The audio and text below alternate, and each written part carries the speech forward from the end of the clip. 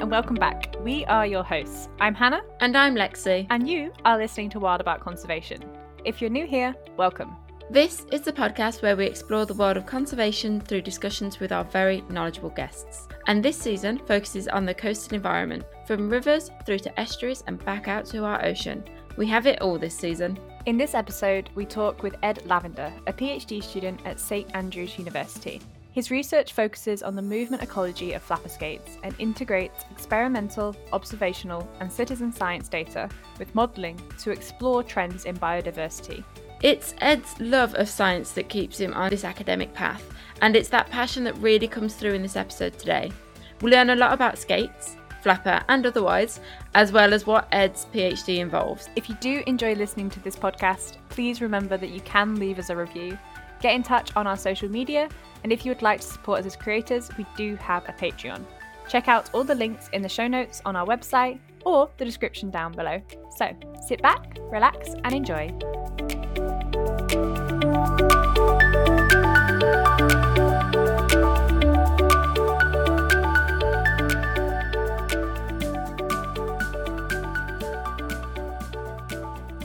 Hi, and thank you for chatting to us today. Firstly, can you tell us your name, pronouns, and the country that you're based in? Thanks for having me. I'm Edward Lavender, or Ed Lavender. I'm based in the United Kingdom, and my pronouns are he or him. Fabulous. Well, welcome, Ed. Thank you for introducing yourself. We're looking forward to chatting to you today. Could you just give us a quick overview about what it is that you do and introduce your key interest in conservation? So I'm a PhD student at the University of St Andrews in the School of Biology. So I suppose my key interest in conservation at the moment is the conservation of flapper skate, which I'm sure we'll talk much more about. I do hope we talk more about that. That is the key focus, and you. But before we get into that, we do have a little kind of icebreaker type thing. So it's just a few quick fire questions to warm you up, get you relaxed. So are you happy to play with us? This is what we sprung on you. Yeah, absolutely. Okay, first one. Would you rather be a dung beetle, a mayfly, or a cockroach? I'm going to say mayfly because of all those fantastic films you see of them on nature documentaries. It's always at sunset when they're gathering over spectacular rivers somewhere in Hungary or in the tropics, and I just think it'd be formidable to be part of that. That was an awesome answer. It was like, I want to have my bug moment of glory in front of the camera. Next one. What's something you're grateful for today? Well, I've been out on my bike, had a nice cycle this afternoon, so I really enjoyed that. That sounds lush. So finally, what is something you love, you cannot say the same thing, that has nothing to do with conservation? I play the bagpipes, so I guess that's quite Say niche, what? but that's been a part of my life for a long time. And I love folk music in general, so I'm going to go with that. I feel like that is such a niche skill. That's so cool. But also terrifying because I don't understand how you hold bagpipes properly. Like, I've seen people play, and I'm just like, this looks like a monster to tackle on its own. So my hat is off to you already, Ed. It's fab. Right. Okay, we do have 2 more questions that we ask our guests every episode. The first one is, what is your favourite sustainable swap, if you had to name one? Well, I mentioned I like cycling. I've recently changed the bike oil I use. You can get ecological bike oil these days that's biodegradable. So I'm going to go with that.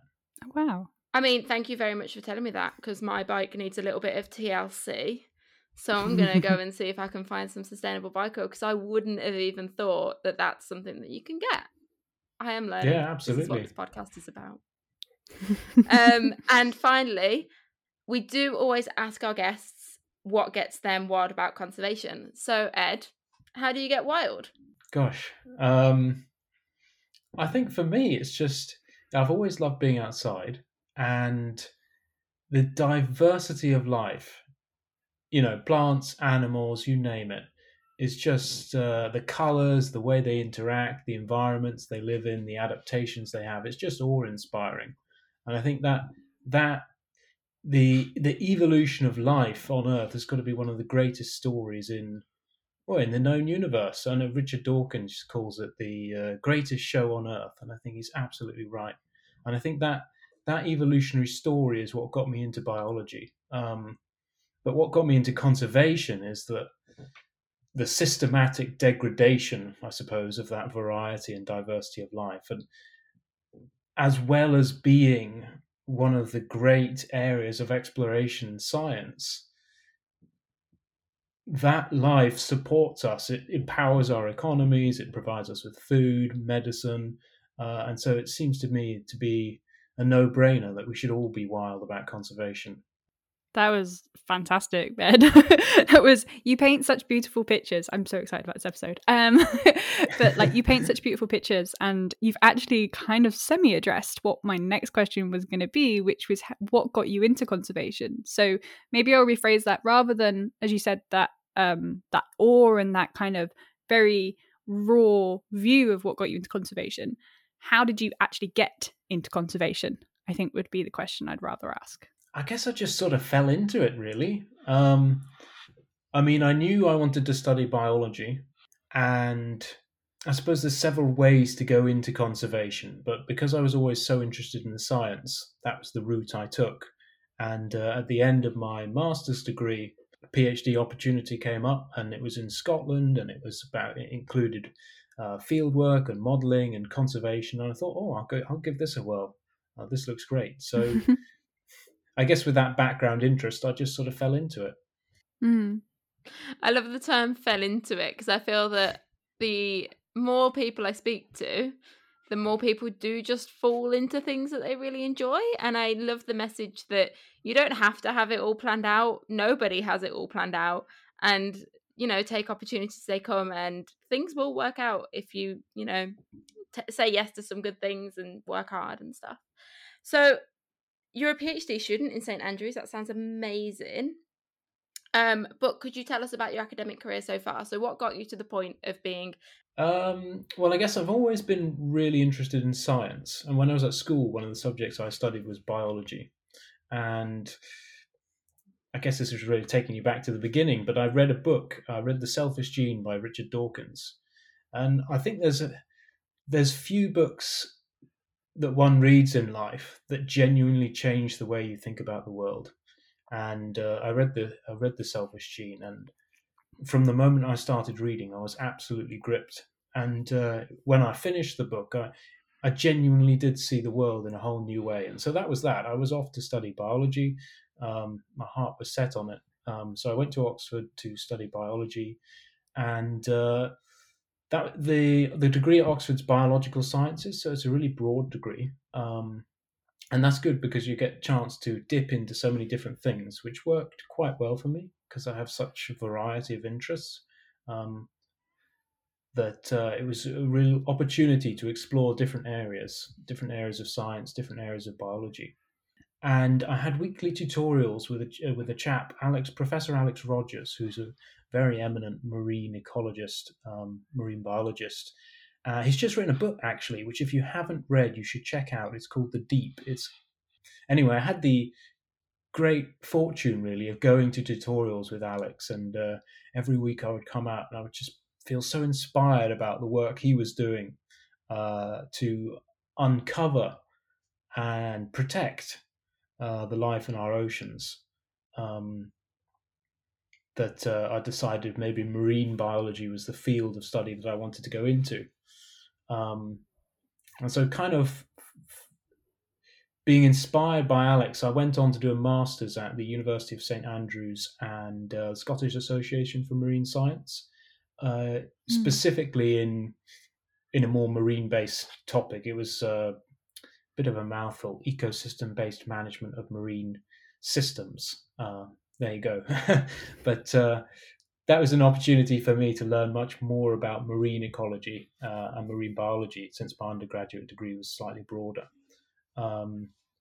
And I suppose during that time, actually, I suppose at Oxford, I had the opportunity to learn a lot more, learn a great diversity of different things. But at St Andrews, one of the things I really did was start to understand statistics and modelling for the first time.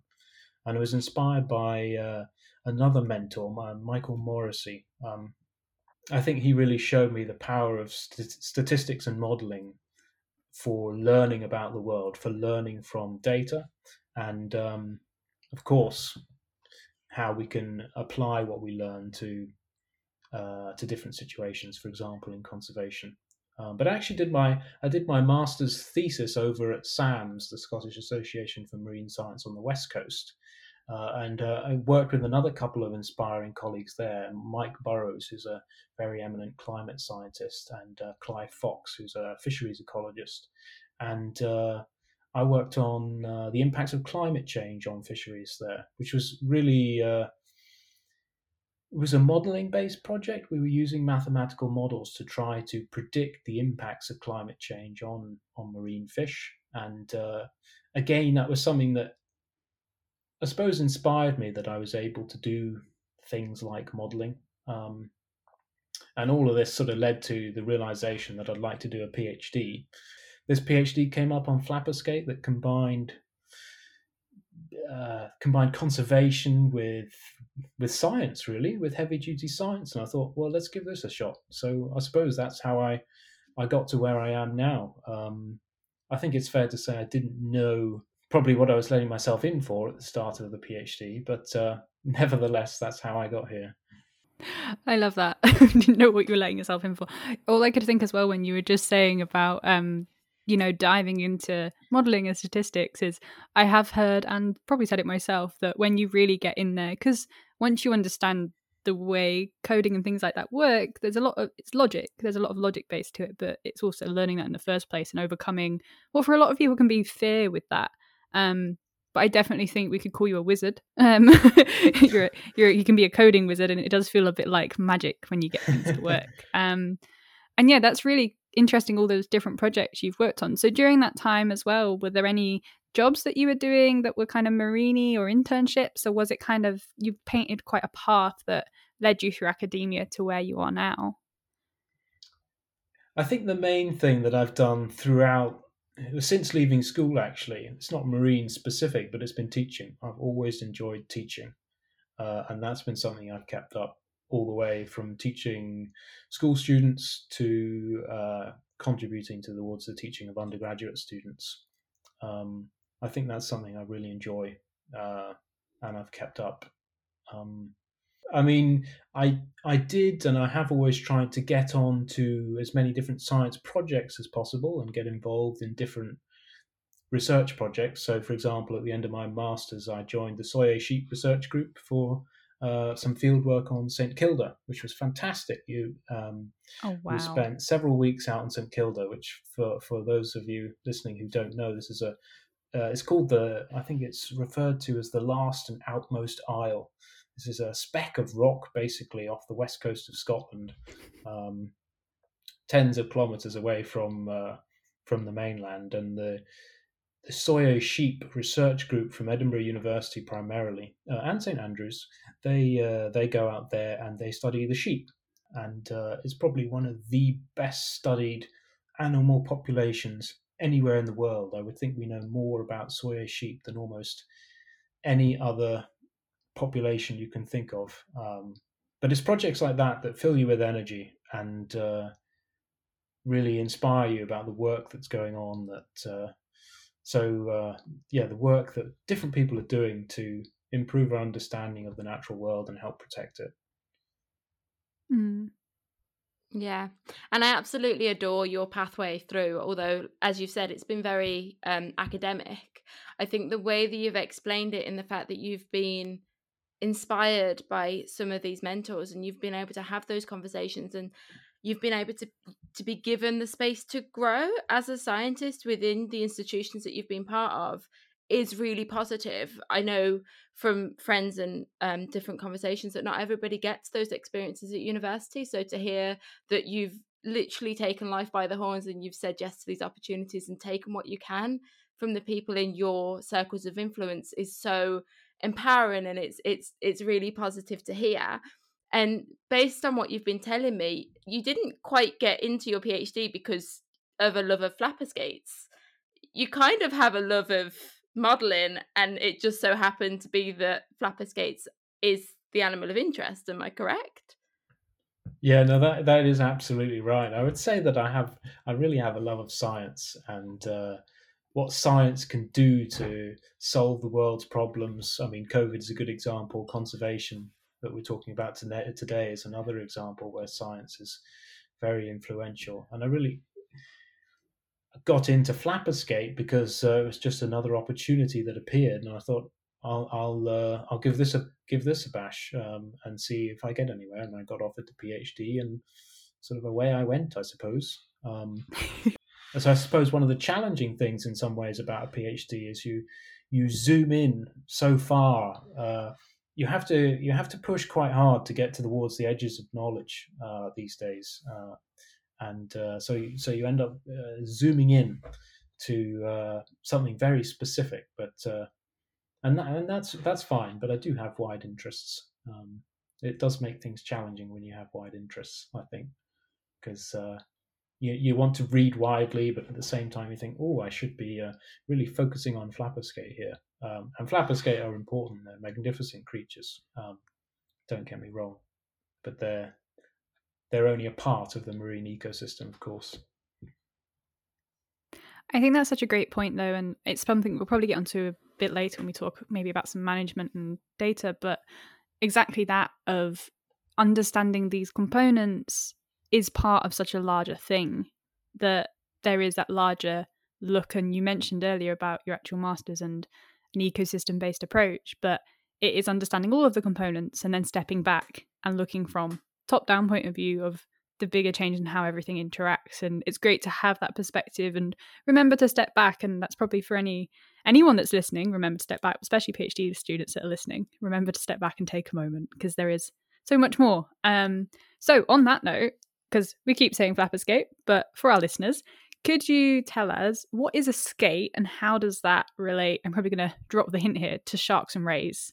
Okay, it's actually a somewhat difficult question to answer.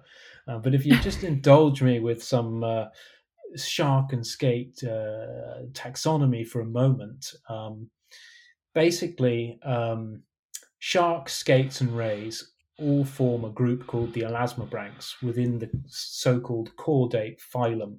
And a phylum is just a group of organisms that share the same basic body plan. So chordates includes the vertebrates, which includes us, but it also includes the sharks, skates, and rays. And these form a subgroup called the elasmobranchs. And within the elasmobranchs, the sharks form one group, and the skates and rays form another group called the batoids. Now, this is where it somewhat starts to get slightly confusing, but within the batoids, you have a group, you have a number of groups, one of which is the stingrays, another one of which is called the ragiforms. But anyway, within this group, there are a number of other subgroups, and one of them is the so-called Ragidae, which are a family. So we're sort of stepping through the taxonomic hierarchy here, which is the way that life is organized and categorized by biologists. And that's typically what we mean by a skate, and typically what we mean by a ray is a stingray. But it's when we say skate and ray in casual conversation, we're often not really referring to evolutionarily coherent groups. We're really talking about organisms that differ morphologically. So skates and rays, in terms of their body plan, you can think of them a bit like squash sharks. As a biologist, we say they're dorso-ventrally flattened, which means they're squashed on the top and the bottom. And the skates tend to have they're basically big flat fish. They have a long tail, and on the tail is typically very thorny, whereas the rays, like the stingrays, they tend to have one or more barbs on the tail rather than thorns. So if you see a big flat fish that looks like a skate or a ray, one of the things you can do is look at the tail. If it has a whole load of thorns, then it's a skate, and if it has barbs, then it's probably a ray. The tails on skates also tend to be slightly fatter than rays. And in general, skates are often slightly smaller than rays. So, for example, if you think of the manta rays, They're absolutely enormous, but obviously some skates buck the trend, like flapper skate. Just thinking that. Yeah. So it's not always easy to distinguish or skates and rays from each other, but there are some differences. It is complicated by the fact that species like thornback ray are actually they're a skate species. So common names don't help with the situation. I mean, one of the things about skates and rays is the taxonomy, the classification is not fully resolved. So it's worth bearing that in mind. Which is interesting in its own right. Yeah, absolutely. And it makes their conservation sometimes challenging because to conserve something, you need to know what it is. And if one species is lumped into several species, and that poses challenges for conservation because you're actually dealing with several different species in one, which might have different requirements. And just before we get on to the specifics of flapper skates, do generally skates and rays occur along the same latitudes of the Earth, so in the same areas of the ocean and stuff? So it wouldn't be geographically that we'd split them? In general, and this is generally speaking, the skates tend to, I mean, they are found from the poles towards the equator. As you go towards the equator, they tend to be found in deeper water, and the stingrays tend to be commoner in the tropics than skates. So there is a slight geographic difference there. What I was actually going to ask was, how big is a flapper skate? Because kind of painting these pictures of what they are, and we've just mentioned that they buck the trend, which obviously made me laugh because I know how big, but if you could paint a picture of how big a flapper skate would be for our listeners, that would be awesome. So you're talking about the size of a standard door. If you double that, you're pretty much at flapper skate size. So imagine a big circular dining room table, a couple of meters across. They can grow in excess of 2 meters. The females grow bigger than males. They can reach up to 100 kilos. They're actually the biggest European skate, the biggest skate in European waters. But yeah, they grow from about 30. They hatch at about 30 centimeters in size, and they grow in excess of 2 meters. So they really are sizable fish. Just to confirm, are we talking nose to end of tail, or are we talking width?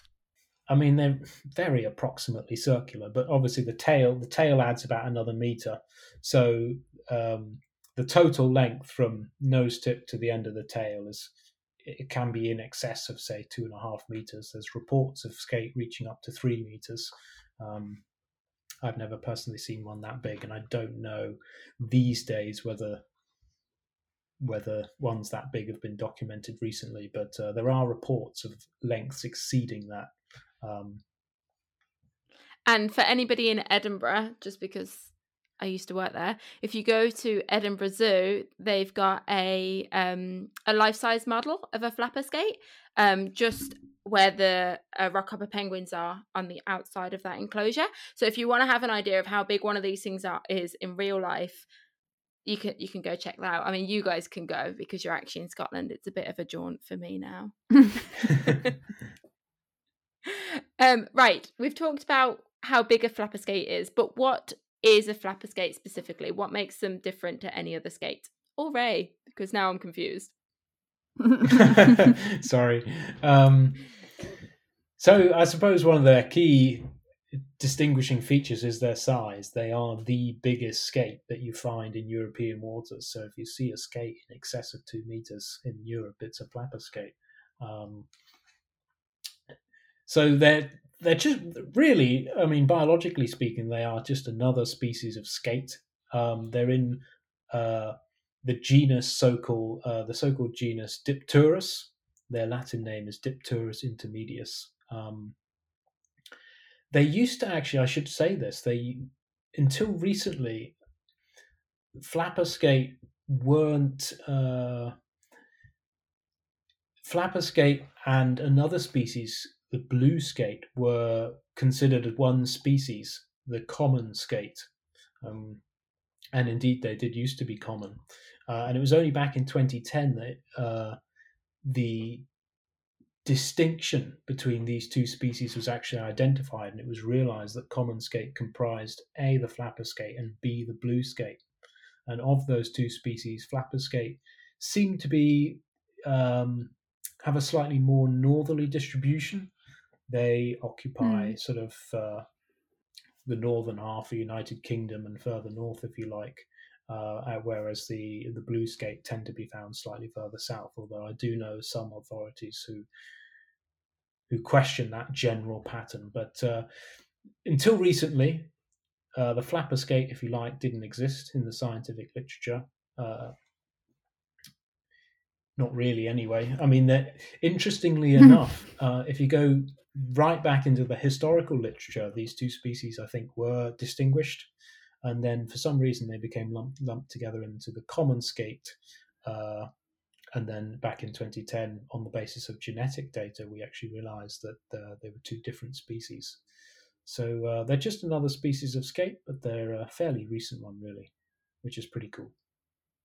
That's really interesting. And you see this a fair amount in kind of taxonomy. And if you look back at historical records of, things changing name, things getting split, things going back together. So that, I can imagine that makes literature searches for you rather fun of having to add a few other names in there to make sure you capture it all. So I just really want to clarify for our listeners, these things are 2 up to 3 meters. They are huge, but they are right here in UK waters. And I think we'll go into a little bit more about especially Scotland and why Scotland's so important. But I think we're going to jump into kind of quick fire, just everything about a flapper skate. So the first one I'm going to ask is, what do they eat, these giant flapping fish? That's a good question. And they probably, at a population level, they're very generalist predators. So they'll eat crustaceans like crabs and lobster. They'll eat cephalopods like octopus, fish even. So they really probably have a diverse diet. So we don't actually really know much about how flapper skate seek out and eat the prey, but they're probably, some individuals are probably very much active hunters, cruising along the. I should have said this a long time ago. We're talking here about benthic predators that live on or near the sea floor most of the time, anyway. So you can think about these animals cruising from depths to about near the surface to possibly in excess of 600 meters, actively hunting for prey. Probably sometimes they bury in the sediment and sort of wait and see what comes along and ambush attack. Probably sometimes they scavenge if there's an opportunity to do so. I'm sort of drawing on a wider understanding of skate here than flapper skate specifically, but one of the things about skate, and indeed a lot of marine animals that don't really ever come to the surface, is that it's really hard to study these things because, you can't dive down to 600 meters, at least not in a submersible. So it's difficult to gain an appreciation of exactly how they're capturing their food. It's amazing to me that there are species for which we don't really have a good handle on these most basic of questions, which are really important for their conservation. If you want to conserve something, you need to know what it requires. It's amazing that we don't know all this. You think in the modern world that we just know everything, but it's certainly not the case. I should have said earlier as well, one of the other things I wanted to mention was just to paint a picture of what these skate actually look like. We've talked about how large they are, but they have these. If you look at them, they've got this sort of dark brown, spotty upper side, the so-called dorsal surface, and the eyes on skate are on the top of the head, and then they have this relatively pointed snout, and then underneath the body there's the mouth, and the underside tends to be much paler. and you might wonder, a skate cruising along the seabed, how it actually breathes, because in most fish, water comes in and then through the gills, and they extract oxygen that way. But because the mouth's on the underside, a flapper skate or any other skate did that, they'd be just choking on sand and mud all the time. So there's these holes on the top of the head called spiracles, and the water, as skate are cruising along, that goes through the spiracles on the top of the head, and then out through the gills like that. So skate have all these cool adaptations to life on the seafloor. Thank you so much for explaining that. Another potentially tricky question, considering they've only been a separate species this time around since 2010. How long do flapper skates live for? But they have the potential to live in excess of 40 years. So I said earlier that they hatch from egg cases that are laid on the seabed. Over a period of months, they develop in these egg cases, and then they hatch as essentially miniature but fully formed skate at about 30 centimeters. And then over a period of, say, 15 years, they'll mature into adult skate. So they have this very long period of maturation during which they develop. As adults, they probably live for another 30 or so years, at least. I mean, we don't have an exact handle on the numbers, but they're certainly very long-lived animals. Yeah, it's really cool coming back to that concept because, I see pictures of people have been on dives and seeing flapper skates and just how huge they are. And every time I'm just like, I'm so jealous. I wanna have that dive. And yeah, it's just, I think that's one of the great things we've talked about on this podcast is so much of just what's actually in our own waters just off our coast, and hopefully people are starting to realize just how much there is out there beneath the waves. So you mentioned that they hatch from eggs, and how do we know, or do we know, where you can find those eggs or where they lay those eggs, and how long those eggs kind of mature for before they hatch? Do we know any of that? Because obviously you've gone through and there's so much we don't know. So is there something we do know? Yeah, I mean, we have some ideas about all of these things. So you can find skate eggs. I'm talking generally about skate here, but this includes flapper skate. You can find their egg cases washed up on beaches around the coast of Scotland, around the coast of the UK. They're called mermaid's purses, and they're sort of this relatively tough, leathery pouch that contains the developing embryo. Before the embryo hatches, and then the embryo hatches out, and these egg cases are washed up. So you can find these egg cases washed around the UK. Underwater, we don't have a good handle on where skate are laying these eggs, but very recently, a potential nursery for flapper skate was found off the coast of Skye. And an emergency marine protected area has actually been set up there to provide time for scientists and government agencies and advisors to go in and look at this in more detail. But that's an area off the coast of Skye that's in about 50 to 25 meters of water, quite a bouldery habitat, and they found a whole bunch of skate eggs nestled in that habitat that they think were laid there. So they probably weren't carried there by currents. So that's really exciting, because that's the first confirmed sighting of flapper skate, a potential flapper skate egg nursery underwater. As I say, you can find these skate mermaids' purses on beaches around the UK, but they get blown there by currents and the wind. And the question is, well, where have they come from? Where underwater are these things being laid? And we need to find these locations, because they're potentially, because the eggs are laid on the seabed, they are vulnerable to activities like trawling. So that's really exciting news. And the question is, well, how many more of these areas are there? How many individuals are using are using these areas, and there's. Or what is the best way, in your opinion, to find these potential areas of nurseries?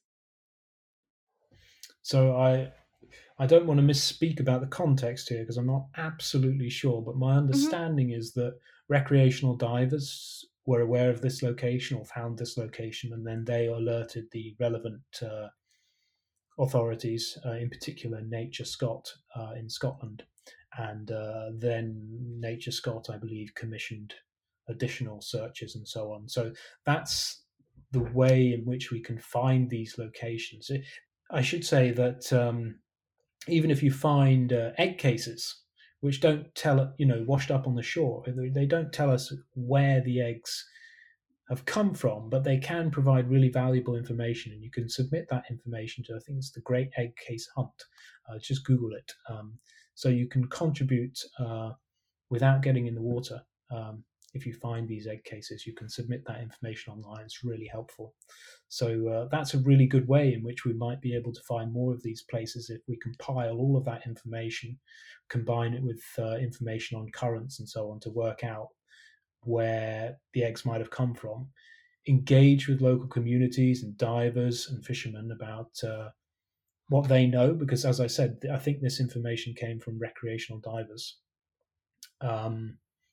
And the knowledge that local people have is incredible, and that's a resource that we can tap to help us identify where these locations might be. And of course, once we find them, then the genetics becomes really useful, because we can use the genetic data to work out how many different females contributing eggs to a nursery, to a potential site, how many males they might be breeding with, and the connectivity, the genetic connectivity between different sites. Are females returning to the same site year on year, for example? These are all open questions, but we can improve our understanding of these by integrating data from a variety of sources. We shouldn't underestimate the contributions that every one of us can make by just finding egg cases on the shore, for example. I think you've painted some beautiful pictures there of also, how you can get involved without getting wet for some people that might want to. And I was just having a quick check while we were chatting about that, and just to remind myself, because I remember the day that hit the news of nursery ground found on the west coast of Scotland. And it's like the amazing, just how amazing our seas are, but also no one knew. And it was divers and a fisherman that is local to the area that flagged it up, and then from there, like you said, there's more surveys being done and trying to figure out more about that site. And I guess one of the great things is, as you said, there's so many new tools. So environmental DNA, where you take water samples and look for DNA in the water, is something we touched on in our first season, and that might be something that people can use. And like you said, like looking at currents and the modeling, and maybe even looking at the habitat type. And that's something researchers will do for our listeners, is look at habitat, map the habitat, and then go check out those other areas maybe. So Absolutely. It kind of just opens this gateway, doesn't it, to so much more. So I mean, you painted a pretty good picture of, there is this mix of things that we do know and quite a lot that we don't, because it's difficult to study these species. And actually, I just wanted to touch on when you were saying about feeding, like however long ago, and you mentioned like cephalopods. These skates have got to be real quick to be able to catch some cephalopods for their lunch. Has anyone measured that? Do you know how fast they swim? Do you know, I really wish we had that data, because it would transform all my models of where skate could go. And I spend a lot of my time trying to build maps of, develop methods to look at where skate are, build maps of space use, and reconstruct the possible movement paths of skate over the landscape. And if I knew how fast skate could swim, that would be really, really helpful. So I think the big males and females, at least based on that diet study on blue skate I mentioned, that showed that these larger individuals are targeting potentially fast moving prey. They ought to be able to move at a rate of knots. it's worth mentioning that skate morphology, their body plan, is not particularly well adapted, I think, to rapid movements. It's quite an inefficient body plan for fast locomotion, but and the historical view really was that skate probably, whenever they're in an area, they're relatively resident. They don't move very fast because locomotion's quite inefficient, and they're probably hanging around waiting for prey. But to some extent, recent work has overturned that view and is gradually showing that the skate makes, at least under some circumstances, maybe much more active than we had perhaps envisaged. Yeah, it just goes to show. But I wish we had more information on how fast they can swim. But maybe we will in due course. Ed, potentially the last question we're going to ask you about flapper skates in general is, are they at risk? And if so, why? This might sound pessimistic, but I would say most marine species are at risk. I think it's often helpful to distinguish between ultimate risks and immediate or proximate risks. And the ultimate risks are typically socioeconomic factors that in turn drive changes on the ground that actually affect marine species like fishing. And that would be the main one for flapper skate. Because they are long-lived and because they lay eggs on the seafloor and spend a lot of time on or near the seafloor, they're very, very vulnerable to bottom trawling. And because they have that slow period of maturation, it takes a long time for them to reach maturity. As the population declines, it doesn't bounce back very quickly. And this is a common feature in sharks, skates, and rays in general, is that we say they have a so-called slow life history, which makes them particularly vulnerable to the effects of fishing.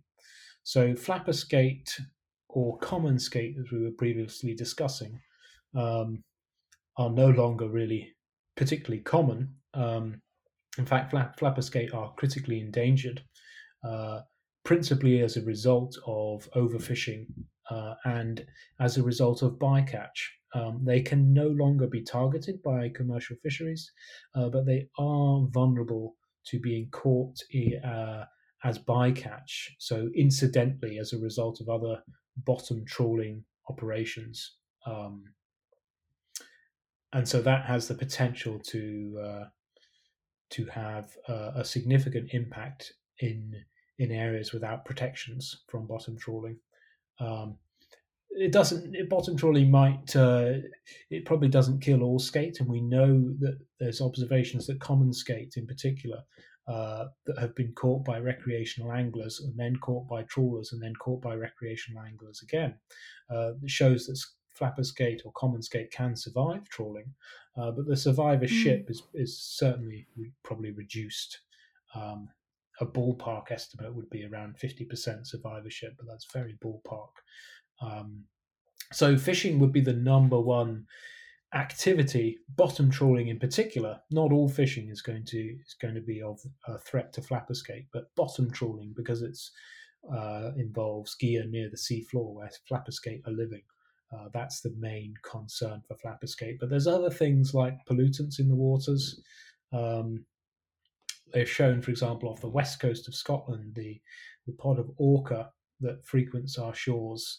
I think they've shown levels of pollutants and other, various nasty chemicals in those. And so long-lived species can accumulate these fairly toxic products that are in the water that can influence reproduction and affect survivorship and so on. So fishing is the main thing, but it's worth bearing in mind that there are a raft of threats facing animals and in the ocean, like pollutants, climate change, of course. We don't know what the impacts of all of these things will be, and exactly how they'll affect flapper skate and other marine species, but they're certainly worth bearing in mind as we try to conserve animals and the rest of marine life. Sorry, there's something that popped into my head as you were saying about that, and I do want to pick up on something on the fishing front in a moment. But you mentioned orca, and you got me thinking, because in New Zealand, I think it's the Auckland population actually hunt stingrays. Is there anything that we know of that hunt flapper skate, or do we know of interactions with orca or other large marine predators actually pursuing flapper skate? The only records I'm aware of for predation on flapper skate are grey seals. It's Ooh. probably, I'm hazarding a guess here, but I would guess it's probably relatively infrequent, particularly for the larger Hmm. individuals. The smaller individuals may be vulnerable to grey seals and possibly to other members of the same species, to other flapper skate. We don't really know, as far as I'm aware, um, whether flapper skate are a threat to each other. But I am aware of some records of grey seal predation on flapper skate.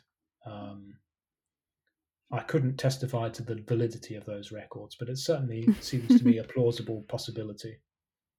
Grey seals are quite energetic hunters, shall we say? So plausible. But yeah, it just got me thinking when you said it. And then my other question was, so on the flip side of why are they at risk, kind of how can we protect them? And just picking up on the fishing side, because I'm imagining they're getting caught with the bycatch, and to combat bycatch with some fish species, we have mechanisms that are sewn into nets that allow fish to escape, or we have trapdoors. Is there anything like that for flapper skates that would be suitable?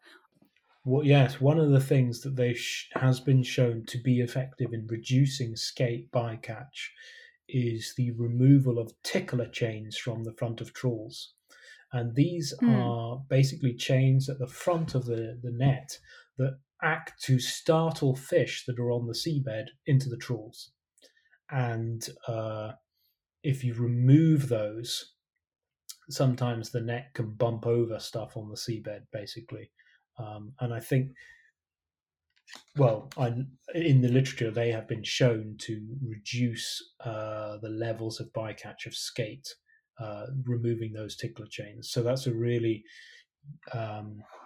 useful approach to reducing skate bycatch. So there are things that we can do to reduce this source of mortality, and we should be doing them, in my view.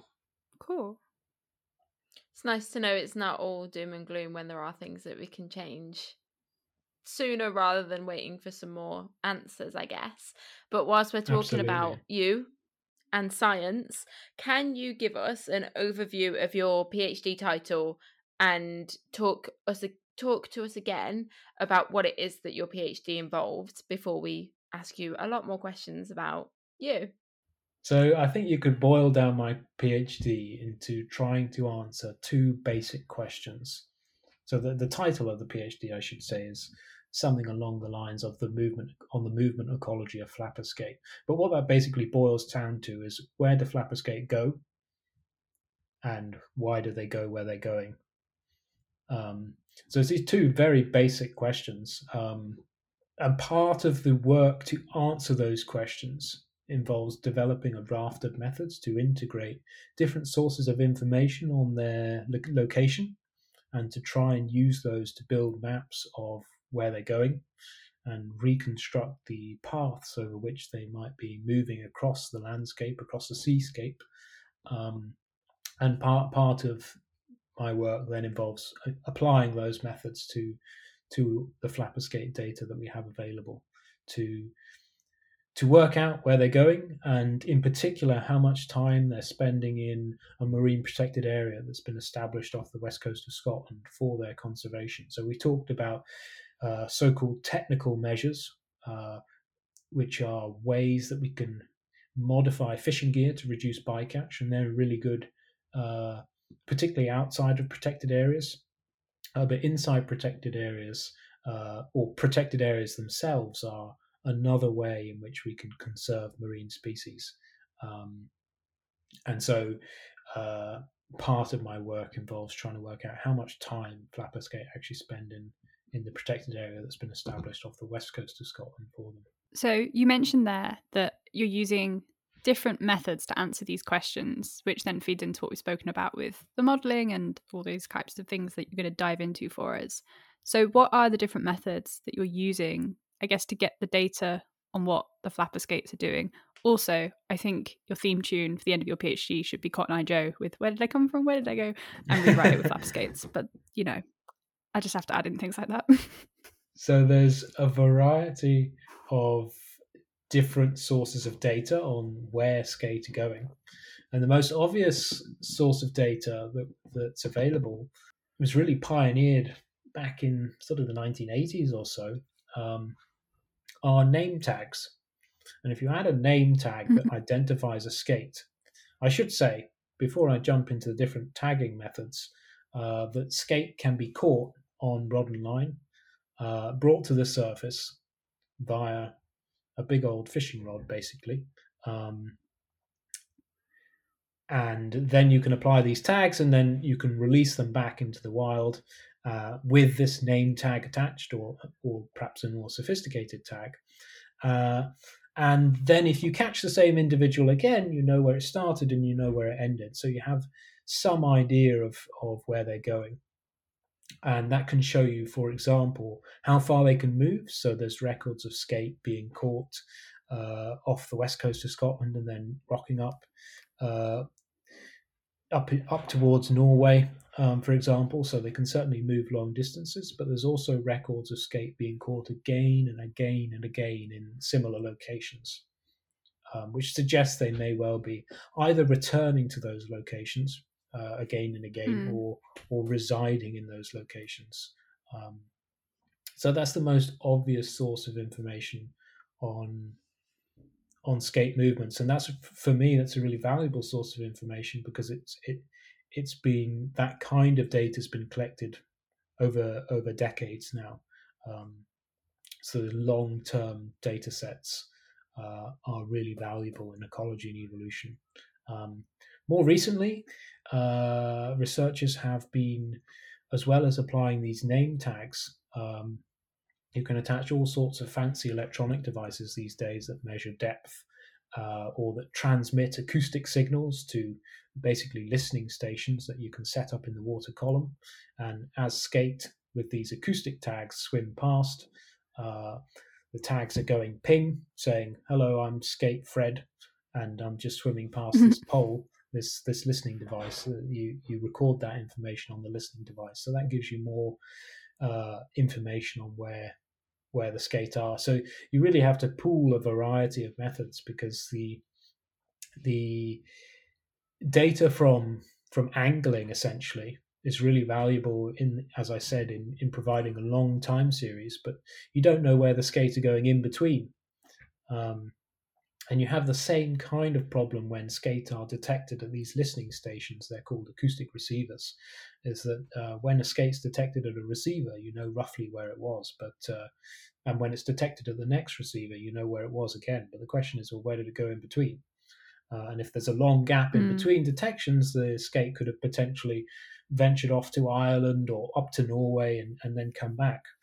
Or it could have remained in the MPA, in the marine protected area, and we just didn't detect it because it's outside the ranges of our listening stations, of our detectors. So that's where other information like depth information can become really useful, because skate live on the seafloor. So if you know the depth that they are located at a particular point in time, then there's a finite number of places in which they can be if you assume that they're living somewhere near the bottom.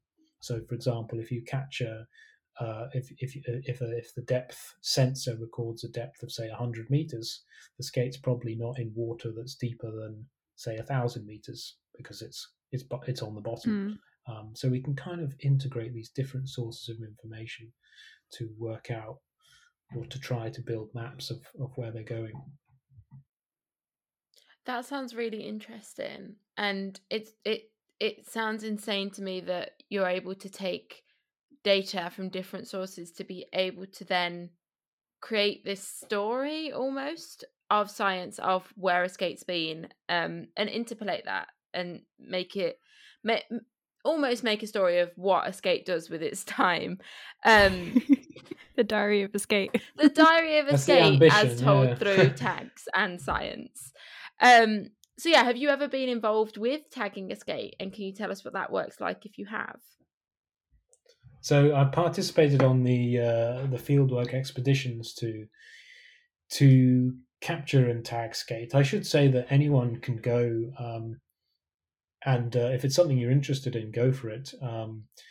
You can hire a charter vessel out from, say, Oban on the west coast of Scotland, and go and angle for skate for a day, and contribute that data towards databases like Skate Spotter, which it's another website that you can Google.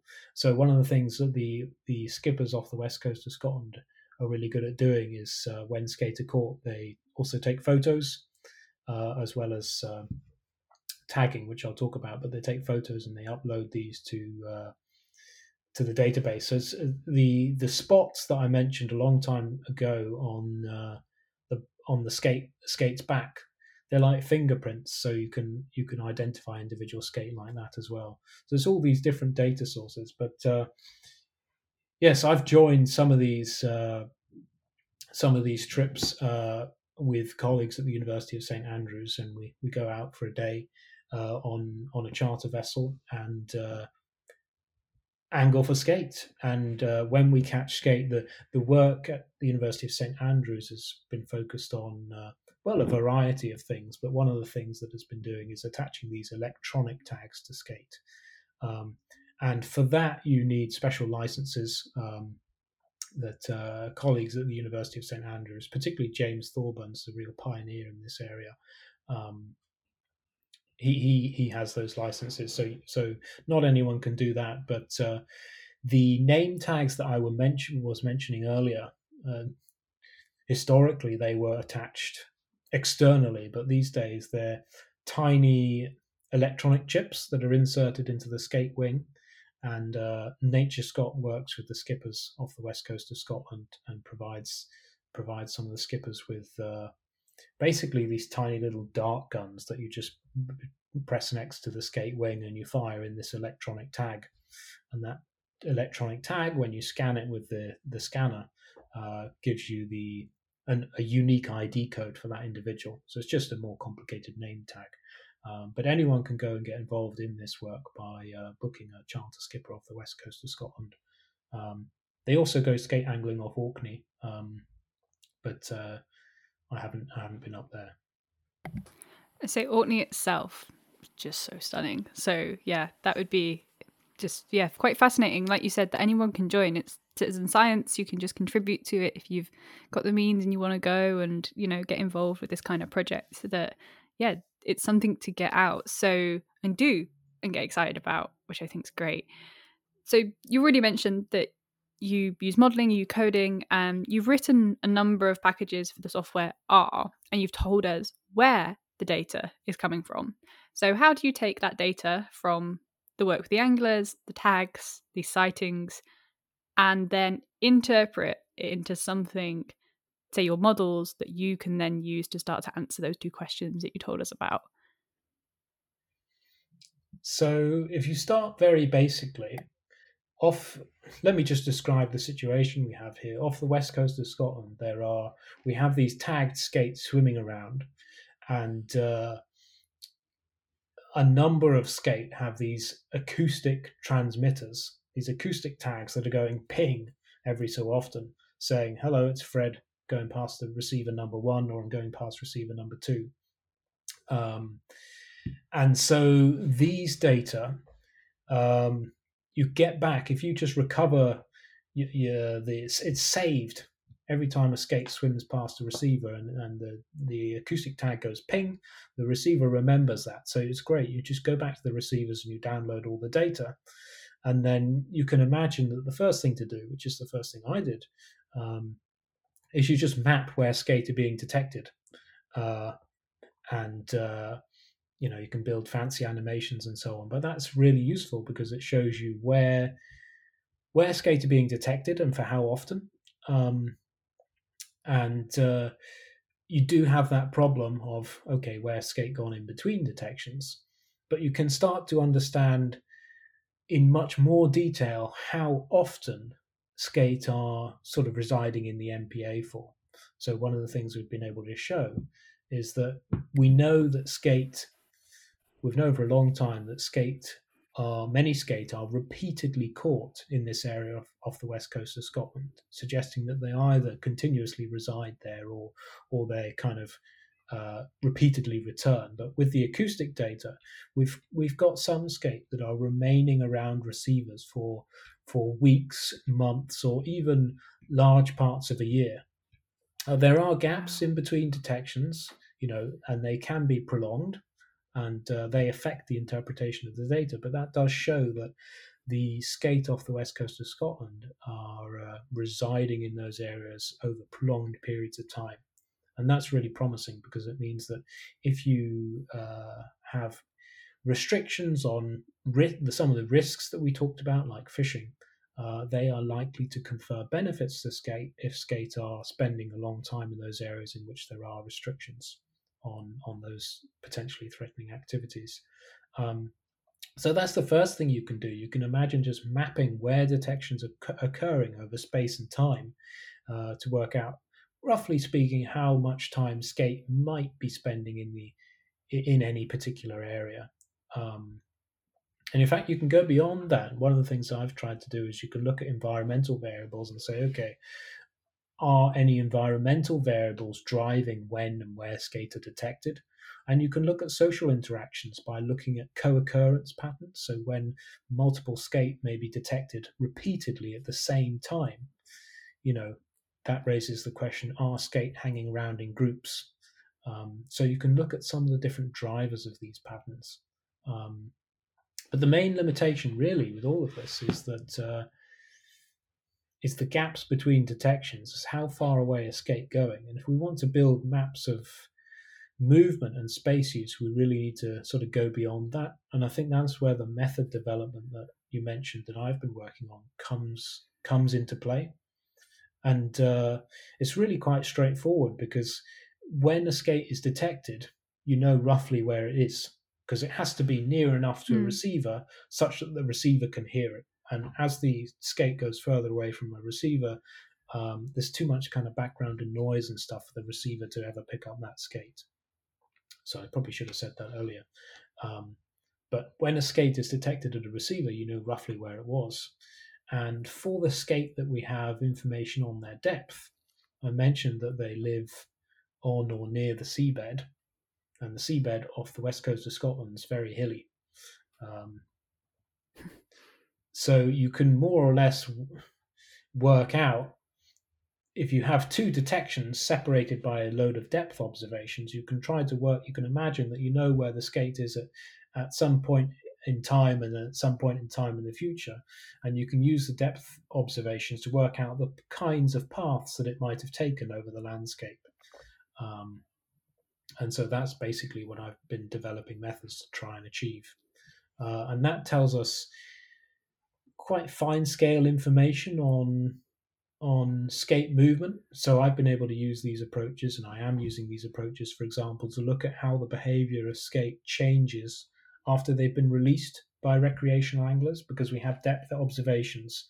After a skate is kind of tagged, it's obviously released, and the depth tags start pretty much straight away. So the skates sink down to the bottom, and then they bumble off somewhere in the landscape, and we can start reconstructing those paths they take over the landscape.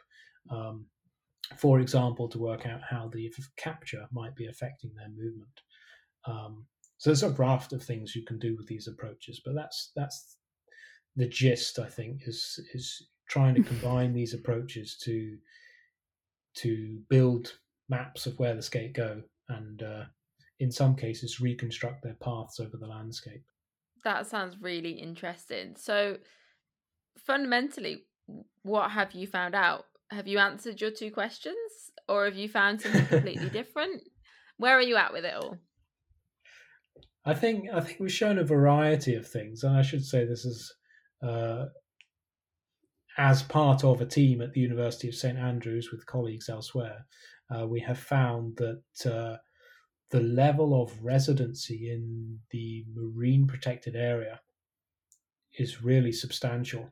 Of course, we don't know that there are examples where skate can move long distances away from the protected area, but we have the repeated detections at acoustic receivers demonstrate conclusively that a number of skate spend weeks, months, or even more than a year, pretty much around acoustic receivers.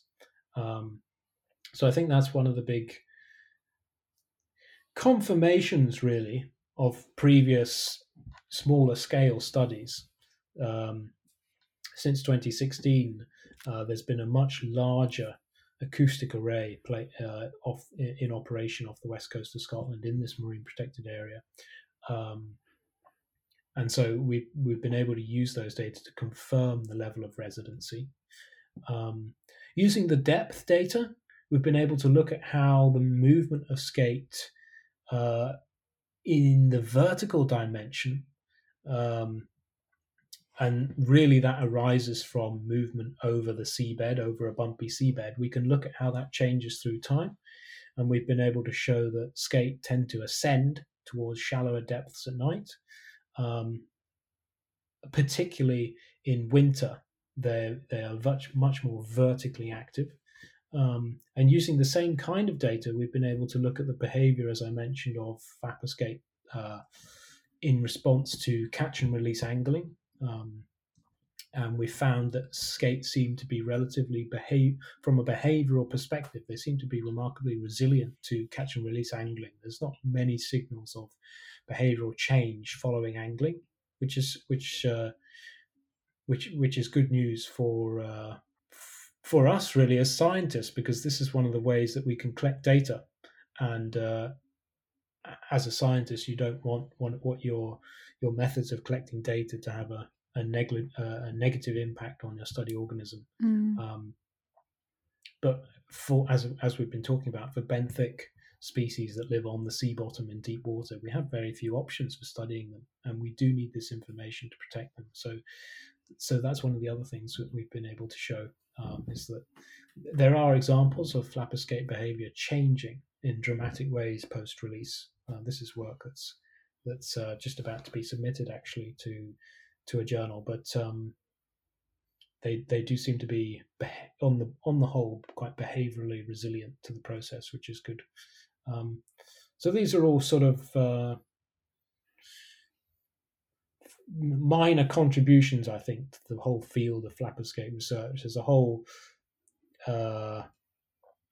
suite of research projects underway at the University of St Andrews and other other institutions, including Aberdeen and in Norway, as I mentioned earlier, to try to address all the knowledge gaps really facing flapper skate ecology and conservation, from the egg-laying sites that we talked about, and the use of those by females over prolonged periods, to the movement of flapper skate, to the timing of their reproduction. There's work that James Thorburn is leading on the levels of hormones in the blood through time, to try and corroborate previous records of when they might be mating, for example. So I very much see my work as a small contribution sitting in this large field of research. I think, and that's it. It's all part of a jigsaw. So each bit, you can't have the whole jigsaw without all of these bits and pieces. And just kind of the picture you've painted of everything, of putting all this story together, as Lex said, and discovering and figuring out and using that logic of like the depth of, if it goes from point A to point B, where may it have gone? Have you looked much at the drivers of some of these movements, of, say, the ones that are longer distances, or is that a part of the work that kind of that's what comes next sort of thing?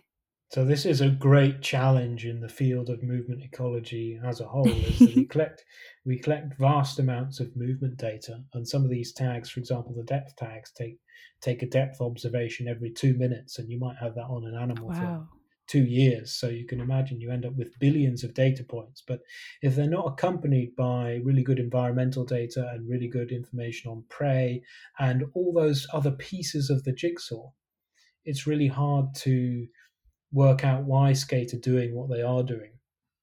I've Hmm. been able to look at it to some extent because we have this fantastic hydrodynamic model off the west coast of Scotland. So that essentially this is a mathematical model that predicts the hydrodynamic conditions like temperature, salinity off the west coast of Scotland at quite a high resolution. Basically, it divides the sea into this three-dimensional grid. It's quite amazing, actually. This grid rises and falls with the tides. I mean, it's just absolutely extraordinary. But in each one of these kind of cubes, if you like, the hydrodynamic model resolves temperature and so on. So if you know roughly where your animal is, you can relate that to the environmental conditions that are resolved by the hydrodynamic model in those locations to try and work out what might be driving their movements. So, for example, in a recent manuscript, we looked at a number of variables, environmental variables that might be affecting flap escape movement. And one of the variables that was hinted at by the modelling was salinity. They seem to be avoiding inshore areas close to sea lochs and rivers that are depress the salinity. So that seems to be an environmental variable of importance. And when it comes to, for example, the depth, the way they use depth over time, that seems to be really strongly tied to light levels. As I mentioned, at the onset of night, these skate often, not always, but often rise, essentially move into shallower water. And that changes seasonally. In summer, they don't do it. They tend to stay much deeper throughout the day. In winter, at the onset of night, they come shallower, and then they descend with the onset of day. In general, and so there's a clue there that light levels might be one of the really important things affecting these animals. But of course, that could just be correlated with another variable like prey. So it could be that the prey, the activities of whatever they're eating is in some way linked to light levels, and in turn flapper skate are responding to those. Or it could be that flapper skate have an aversion to high light levels, for example, because skate eyes are well adapted to low light levels, and they might be in some way disturbed by high light levels. So this is the sort of story you go round and round with movement data. You're able to document patterns, and they can be remarkably informative and useful, as we were talking about with, for example, understanding the level of residency in places like marine protected areas. But understanding those drivers of those patterns is a bit of another kettle of fish, really. One of the things I've really wanted to do is try and find signatures of mating in the time series. So we've got these relatively high resolution depth time series, and you can combine these, as I was saying, with the acoustic time series to work out, or to try and work out, where skate can be located through time and build these sort of movement paths over the seabed. And if you can do that for males and females that are hanging out in the same area, you can start to guess at whether or not they're mating. But the frustrating thing is, it's only ever a guess, and that's it does limit what we can do. Is we have these data, but they're certainly not a panacea when it comes to addressing all the gaps in our understanding, and indeed when it comes to addressing all the conservation requirements of flapper skate and other mobile species. As you said, Hannah, it's very much a jigsaw, and the movement data form one part of that puzzle. But I think in the counterpoint, it's also very exciting in the sense that there is still so much of the natural world that's yet to be discovered. And obviously, if we knew more, it would be easier to do the conservation that we want to do. But it means that, your PhDs exist and you can study these kind of things and come up with the more questions, because I think as this podcast just shows, once you answer one question, it just brings up way more questions. So, Ed, you've already mentioned about the residency in the marine protected areas of the flapper skates, and you've mentioned, Hannah, how it is one piece of a jigsaw. So, Ed, how does your work support the marine ecosystem management? Or will it support? I guess I should ask. So I think what it shows, my work has really confirmed and slightly extended previous work in showing that the skate spend prolonged amounts of time inside this marine protected area, the Loch Sunart to the Sound of Jura marine protected area off the west coast of Scotland. And that's encouraging because it means that if you reduce the pressures to which flapper skate are exposed in that region, then it is likely to confer benefits to flapper skate.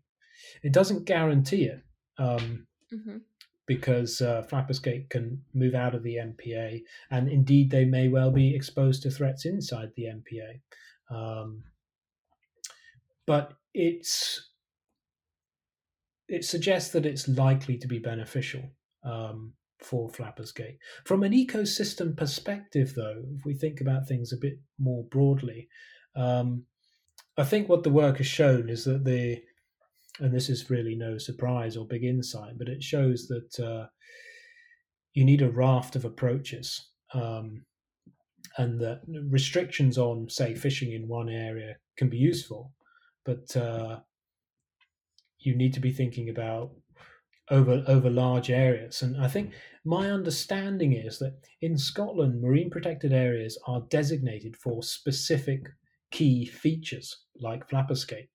One of the problems with that approach is it doesn't really lend itself to ecosystem-based management, where we think about the whole system, because the conservation or the management actions are designed to protect or fulfill conservation objectives for those designated features. And so you could be doing something damaging in an area but provided it doesn't harm your designation feature, then it may well be allowed to go ahead. So I do think that there is scope in Scotland, and this is my own opinion, to really progress an ecosystem-based management perspective. I know we've been focusing on flapper skate, which is my own field of study principally at the moment, but I certainly think there's scope to design MPAs, marine protected areas, with a wider remit in Scotland, and indeed further afield.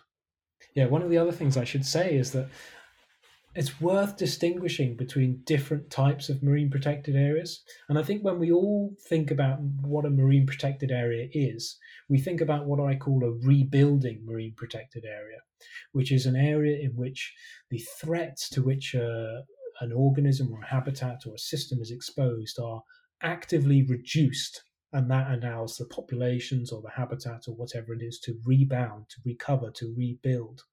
And I think that's what we all think about when we think of a marine protected area.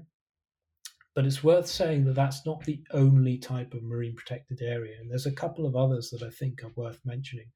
And the second type is what I call a safeguarding marine protected area, where you don't actually reduce the threats to which your species or habitats is exposed to, but you stop them increasing in the future. And this is a valuable thing to do, because it safeguards the system into the future. But what it's not going to do is help us bounce back from sort of our depleted baselines, if you like. There's a widely sort of commented phrase in conservation, I'm sure you may well have talked about it, called shifting baseline syndrome, where for each generation, what is sort of normal and natural is what they see as a child. And as that's depleted over time, the next generation doesn't know what came before. And so you have this sort of systematic loss, I suppose, of or degradation in the understanding of what pristine systems look like. There's another fantastic book I have to mention called The Unnatural History of the Sea by Callum Roberts. It's well worth a read, but what it shows is the the prevalence really of shifting baseline syndrome and the way our seas have changed. I've gone off a little bit on a tangent here, but the point is that in Scotland in particular, and in many places, the marine protected areas that we've adopted and are in situ are not what we think of as marine protected areas in the sense of rebuilding populations. They're typically placed in places where historically fishing efforts have been very, very low. So they're not reducing the pressures to which species are exposed. They're only stopping those pressures in those areas increasing in the future. And I think that's worth bearing in mind.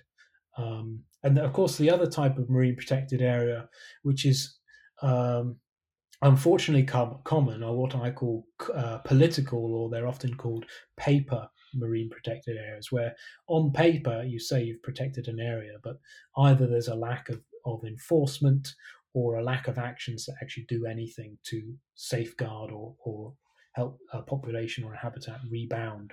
So I think it's worth bearing in mind that when we say marine protected area, we may well be talking about different things, and it's actually a concern that we can have marine protected areas that aren't achieving necessarily what we think of as meaningful conservation outcomes. I'm not saying this is the case for flapper skates. I'm really talking very broadly here. But it is this case in Scotland that most marine protected areas are what I would call safeguarding marine protected areas. And I think that's something we need to work on. I think you've picked up on so many points there, and it was really nice to have that summary, because I think that's a really good summary, that it isn't as one thing that some people might think, that you do get this grading of marine protection and marine management, and it's such a complex space because of ownership and different things people want to do. And I just wanted to pick up on one of the things that is really prevalent in marine management, and you've kind of mentioned it, of this safeguarding, where you're safeguarding a species or a feature. We used to have the same in the way that fisheries and just in general marine management focused on a species, and then it adapts and it focuses on groups of species, and then it finally reaches this ecosystem level. And that's my jam. And that's like, it is, you can kind of see, the aims of research to reach that level, to guide the kind of work that would allow ecosystem based protection, which we do to some extent see terrestrially, where we protect an area and obviously that benefits so many other species, rather than protecting a species which benefits a species. And there's so much to unpack there that could be a whole episode of its own. So that's where I'm going to leave that statement. And we are starting to get towards the end of this amazing conversation of just, we've dived into so much. It's been wonderful. So you kind of did touch on it a little bit, but I think one of the last questions I want to ask you, Ed, is the work you've done, can it be applied to other species, or is there wider uses that you envisage for these are packages you're making, or just the methods you've been using? I hope that the methods in particular to integrate, particularly the acoustic and archival data. The acoustic data I'm talking about is widely used in marine systems to understand movements in localized areas.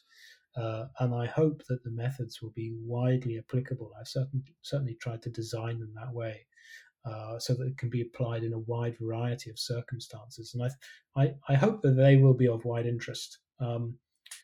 For flapper skate specifically, and for related skate species, I think we cannot generalize what we found about flapper skate to other skate species, or indeed to flapper skate as a whole. But what it does indicate is that studies on other species would be worthwhile, because if flapper skate, for example, show high levels of residency in areas, then it indicates that marine protected areas are one tool in our toolbox that might be really helpful when it comes to their conservation.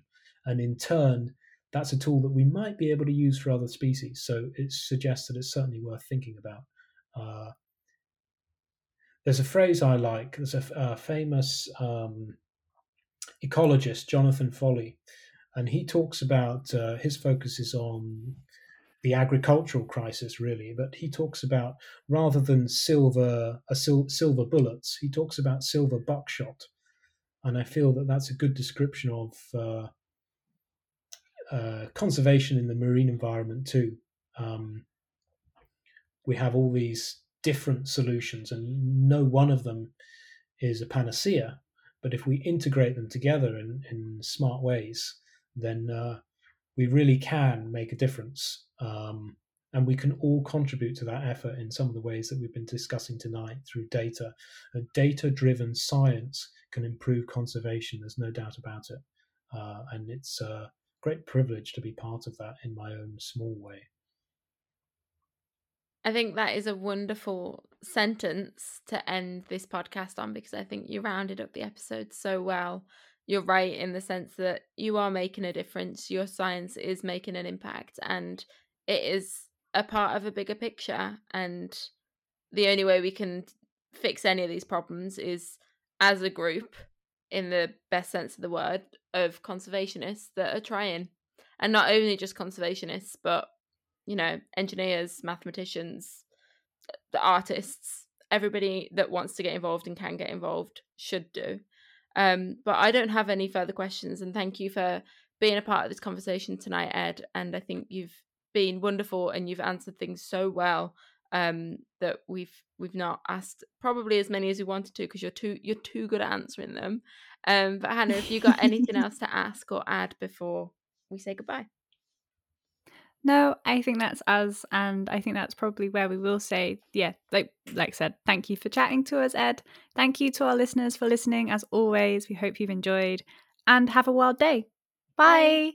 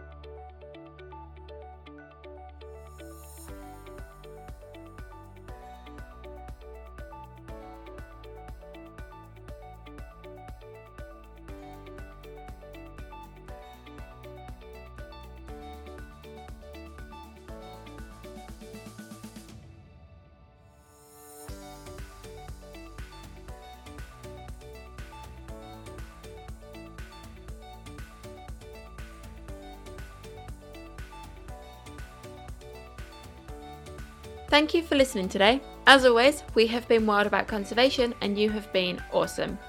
Please do leave us a review. We would really appreciate it, and we read each and every one.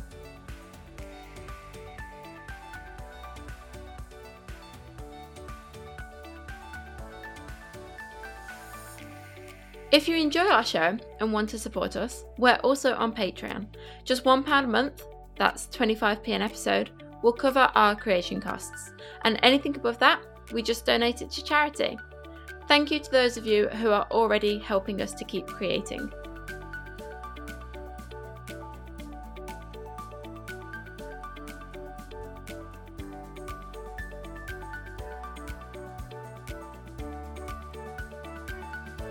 The word To keep exploring with us, drop us an email or find us on our our socials. We're on both Twitter and Instagram. Of the way All the it links feels are to be in our there, description and and of the show what notes. we can do to help preserve and protect it. We chose this charity as we strongly support their mission and goals. Check out the support section on our website to find out more.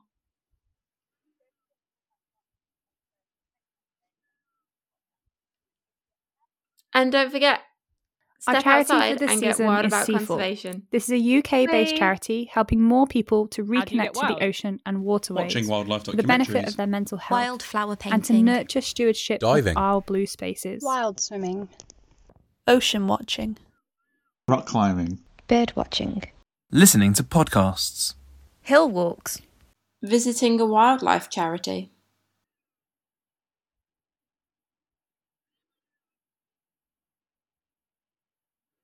Don't forget to look out for our next episode next Wednesday, wherever you get your podcasts. If we aren't there, let us know.